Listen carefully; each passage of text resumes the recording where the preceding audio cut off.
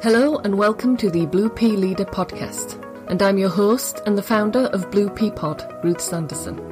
If you want to become a leader of an organisation where people feel alive and fully contribute, one that really understands who you are, lets you contribute your talents, live your purpose and make a difference, listen in now as we share the latest practical ideas and techniques to experience authentic success through leadership.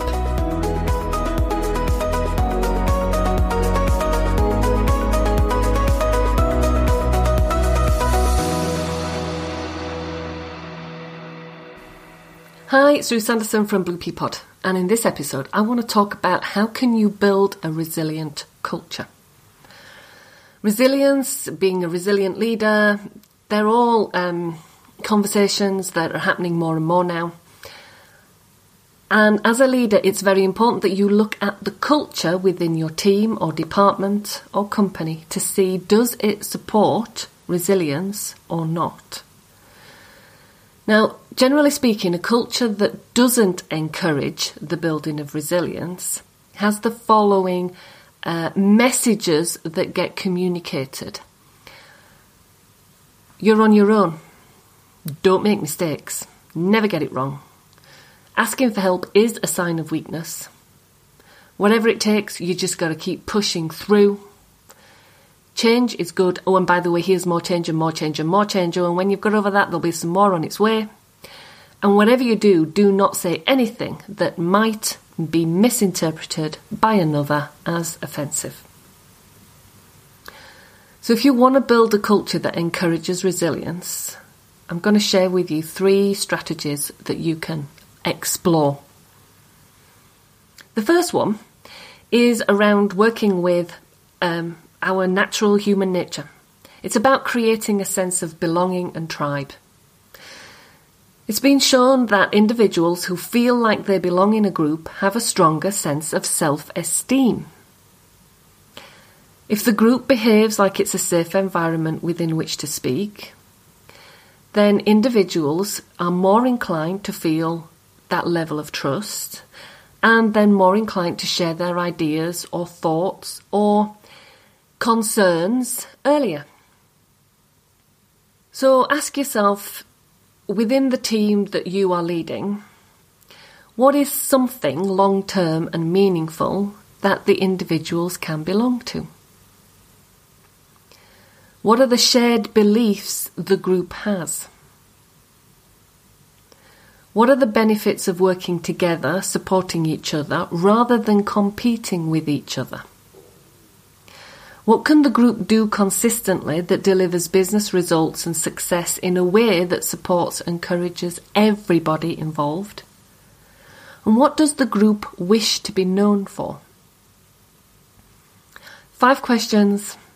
You probably think you know the answer, and I would suggest that when you've written down what you think the answers are to those 5, you then go out and sense check. I'm not saying go out and look for evidence that supports. I'm saying go out and sense check how accurate your answers are.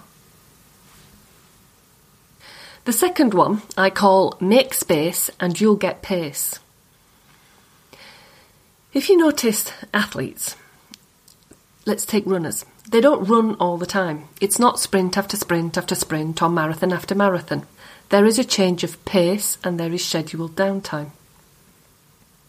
Now we live in an always-on society. Phone, email, ping, swish, beep, or whatever other sound effect you've got. And if we're not careful, we respond like Pavlovian dogs, even in meetings or trainings or one-to-ones. There's still those little pings, swishes, beeps, and we shift our focus and attention to look at what's just happened without necessarily asking ourselves, is this moment the best moment to do so? Now, I'm going to leave the subject of focus and multitasking to another podcast. But what has been proved regarding human efficiency and effectiveness is we work more productively on long-time tasks, as in long-duration tasks, if we have contrast. Now, this contrast could be that we have a different speed with which we do things, or we're taking a short subject matter vacation. So I notice that I'm infinitely more productive, especially when the pressure is on, if I make space to hit pause and do something I find rejuvenating. It could be something as simple and really quick as a few deep breaths. It could be a 5-minute walk outside. Sometimes it literally is just getting out of the building and staring at the sky is all it takes for me to clear my head. Now, if I have a really knotty problem, I take it for a long walk. It's just something that seems to work for me. But I have even done this with my clients. So some of them, when I'm coaching them, we do have the opportunity to go out for a long walk. So we take their problem for a walk. And somewhere in this change of environment, pace, air, I don't know, something does the trick. Now, I also do this deliberately on a particular training program I run. And I have to say, I've experimented with doing this and not doing this. And if I skip this bit, the results are never the same and they're never as powerful. So you may be thinking, oh, sheesh, Ruth, these ideas, they don't seem very businesslike. I mean, you know, I do get that leaving the building isn't going to work in all situations. But think about it. Within your line of work, what can you support that does allow for some change of pace that gives you or gives the team members time to pause? Pauses actually rejuvenate. They allow for reflection, for inspiration to land, for stress and toxins to dissipate. Now, it is a pause. It isn't, I'm just going to have I'm thinking about something and I'm thinking about it in this room and I'm going to walk to another room and continue thinking about it. The pause is that we do something else. Have you ever had the experience whereby you've lost your car keys, you can't find your car keys, you've been all around the house, you still can't find your car keys, and so you think, oh, okay, well, I just go off and do something else, and you go off and as you do the something else, all of a sudden your brain goes, that's where you left your car keys. And very often when we're working on long time tasks, that contrast, that break to go and do something else does help us be more productive. So never underestimate the power of the pause. So lastly, my third thing that you can do that helps increase resilience is looking at relationships and having or encouraging real conversation. So if we don't trust or know the people we're in conversation with, we are more likely to misinterpret what's said and not say what we mean. I.e., we withhold information or we tone it down so much it says absolutely nothing. If somebody doesn't trust you and you ask for their ideas, their thoughts, their opinions, what do you think you're going to get? Yeah. So, building trust, increasing it, maintaining it even, requires real conversations rather than surface ones.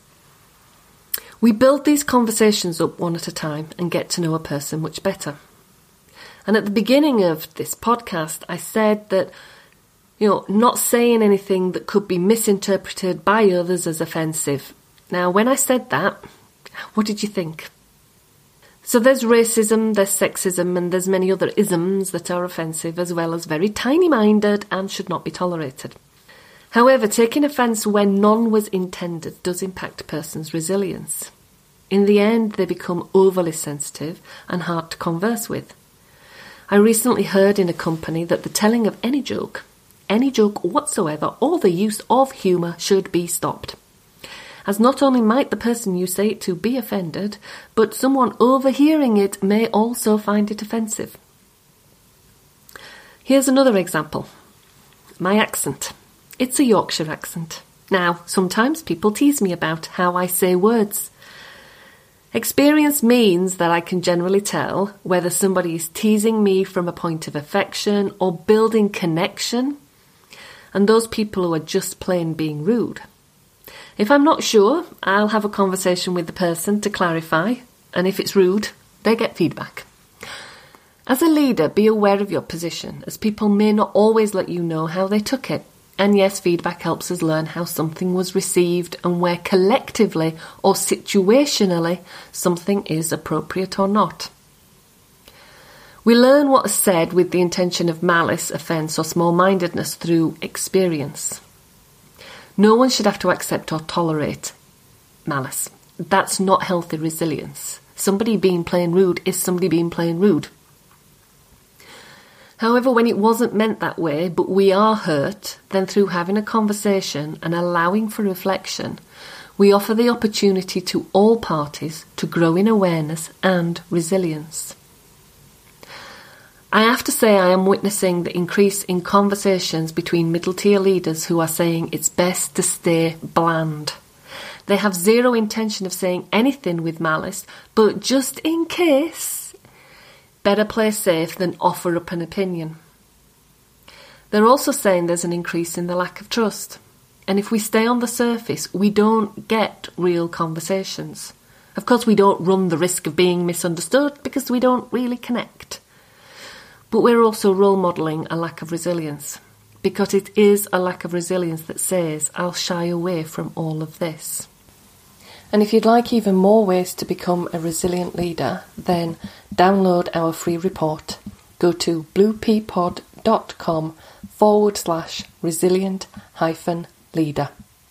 Until next time.